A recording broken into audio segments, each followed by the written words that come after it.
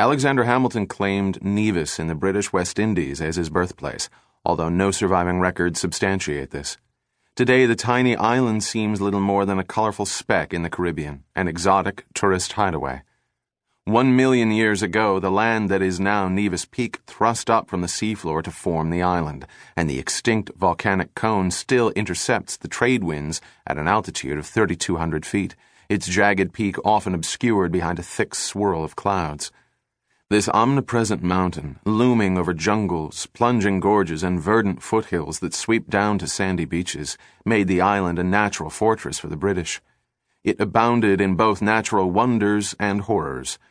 In 1690, the first capital, Jamestown, was swallowed whole by the sea during an earthquake and tidal wave.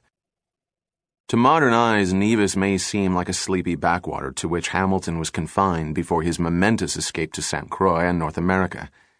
But if we adjust our vision to 18th century realities, we see that this West Indian setting was far from marginal, the crossroads of a bitter maritime rivalry among European powers vying for mastery of the lucrative sugar trade.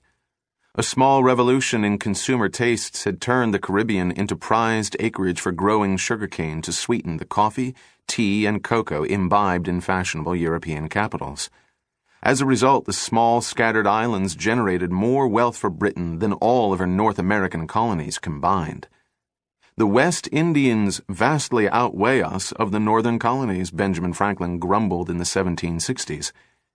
After the French and Indian War, the British vacillated about whether to swap all of Canada for the island of Guadeloupe. In the event, the French toasted their own diplomatic cunning in retaining the sugar island. The sudden popularity of sugar, dubbed white gold, engendered a brutal world of overnight fortunes in which slavery proved indispensable. Since indigenous Caribbeans and Europeans balked at toiling in the sweltering canebrakes, thousands of blacks were shipped from slave-trading forts in West Africa to cultivate Nevis and the neighboring islands. British authorities colonized Nevis with vagabonds, criminals, and other riffraff swept from the London streets to work as indentured servants or overseers.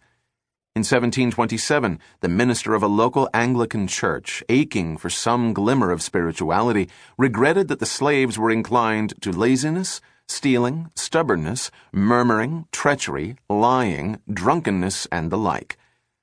But he reserved his most scathing strictures for a rowdy white populace composed of whole shiploads of pickpockets, whores, rogues, vagrants, thieves, sodomites, and other filth and cutthroats of society.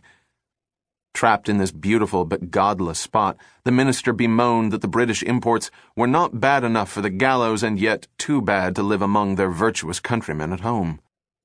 While other founding fathers were reared in tidy New England villages or cosseted on baronial Virginia estates, Hamilton grew up in a tropical hellhole of dissipated whites and fractious slaves, all framed by a backdrop of luxuriant natural beauty. On both his maternal and paternal sides, Hamilton's family clung to the insecure middle rung of West Indian life, squeezed between plantation aristocrats above and street rabble and unruly slaves below. Taunted as a bastard throughout his life, Hamilton was understandably reluctant to chat about his childhood. "My birth is the subject of the most humiliating criticism," he wrote in one pained confession, and he turned his early family history into a taboo topic, alluded to in only a couple of cryptic letters. He described his maternal grandfather, the physician John Fawcett, as a French Huguenot who emigrated to the West Indies in consequence of the revocation of the Edict of Nantes, and settled in the island of Nevis and there acquired a pretty fortune. Revoked in 1685 by Louis XIV, the Edict of Nantes had guaranteed religious toleration for French Protestants.